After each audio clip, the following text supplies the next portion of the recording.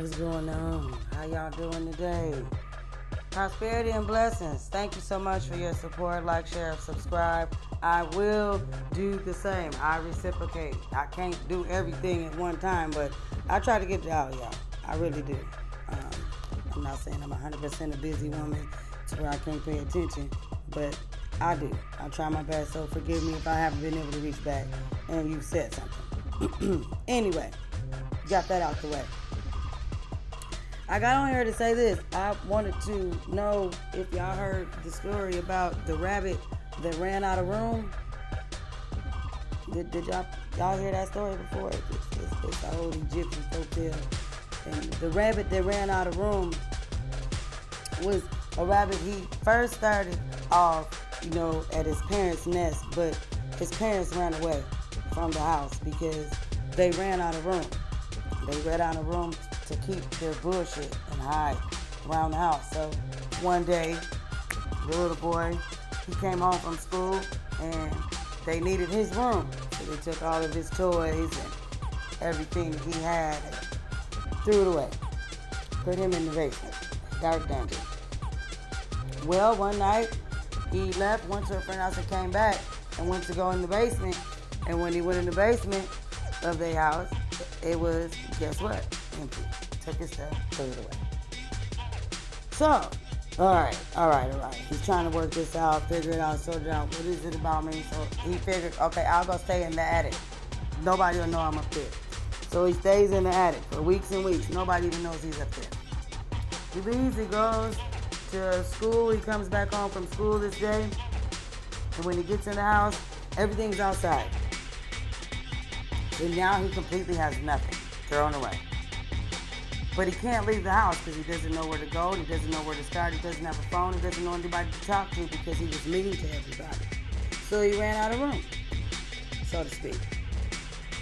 So he ended up figuring out how he could find a way to stay there at that nest. He rebuilt it and tried to make it as best as possible as his home.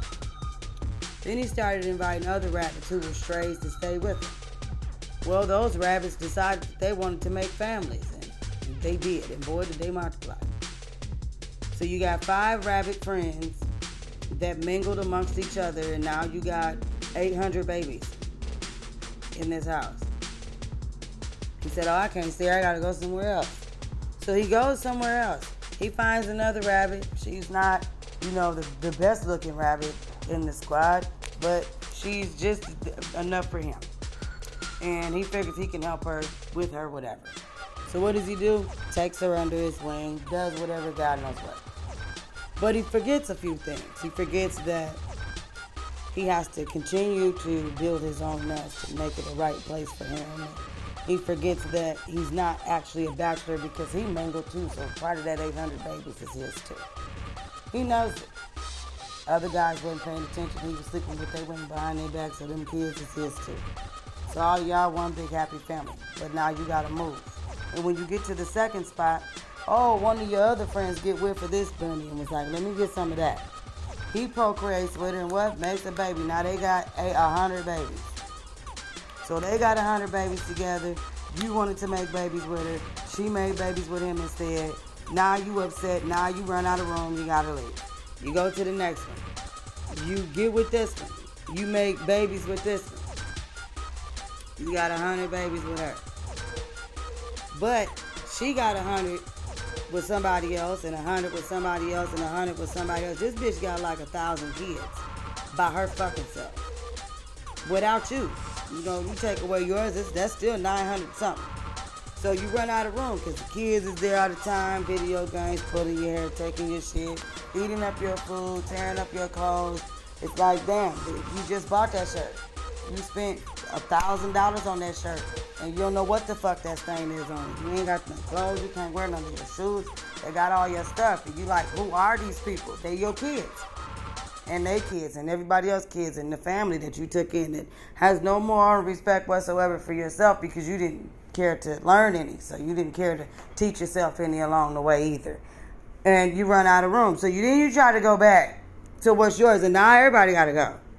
You don't give a certified damn what they going through. This my house. Y'all gotta go. Y'all can't stay here.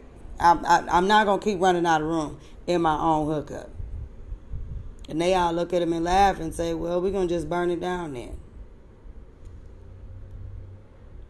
And each time he goes to the next house and the next house, the bridge has been burnt or the house has been burnt down. So he done ran out of room. And every time he tried to go dig himself a new nest or a hole, he got to put one of his kids in it. And he not going to ever have peace of mind because it'll never end for him. He got kids everywhere. And you got to make sure that they straight. And by the time you get a breath to yourself to make sure your kids is straight, it's time for you to pay for something else. Sido was going to drip and not drown. I thought I might share that little story with you. You got to pay for something else. You always going to have to come out of your pocket for your bullshit. That is your karma. When you out here fucking off and you on bullshit and you steady planting your rabbit seed somewhere the fuck else and you going rabbit with it and you realize that ain't really what you wanted, you can't turn back the hands of time and change it because those are yours and you have to maintain it. The only thing you can do is grow in it. You can't never grow out of it because those are yours. But you can grow in it and you can be the best you can be in that and teach them how to be better. And that's how you heal. Sido is out.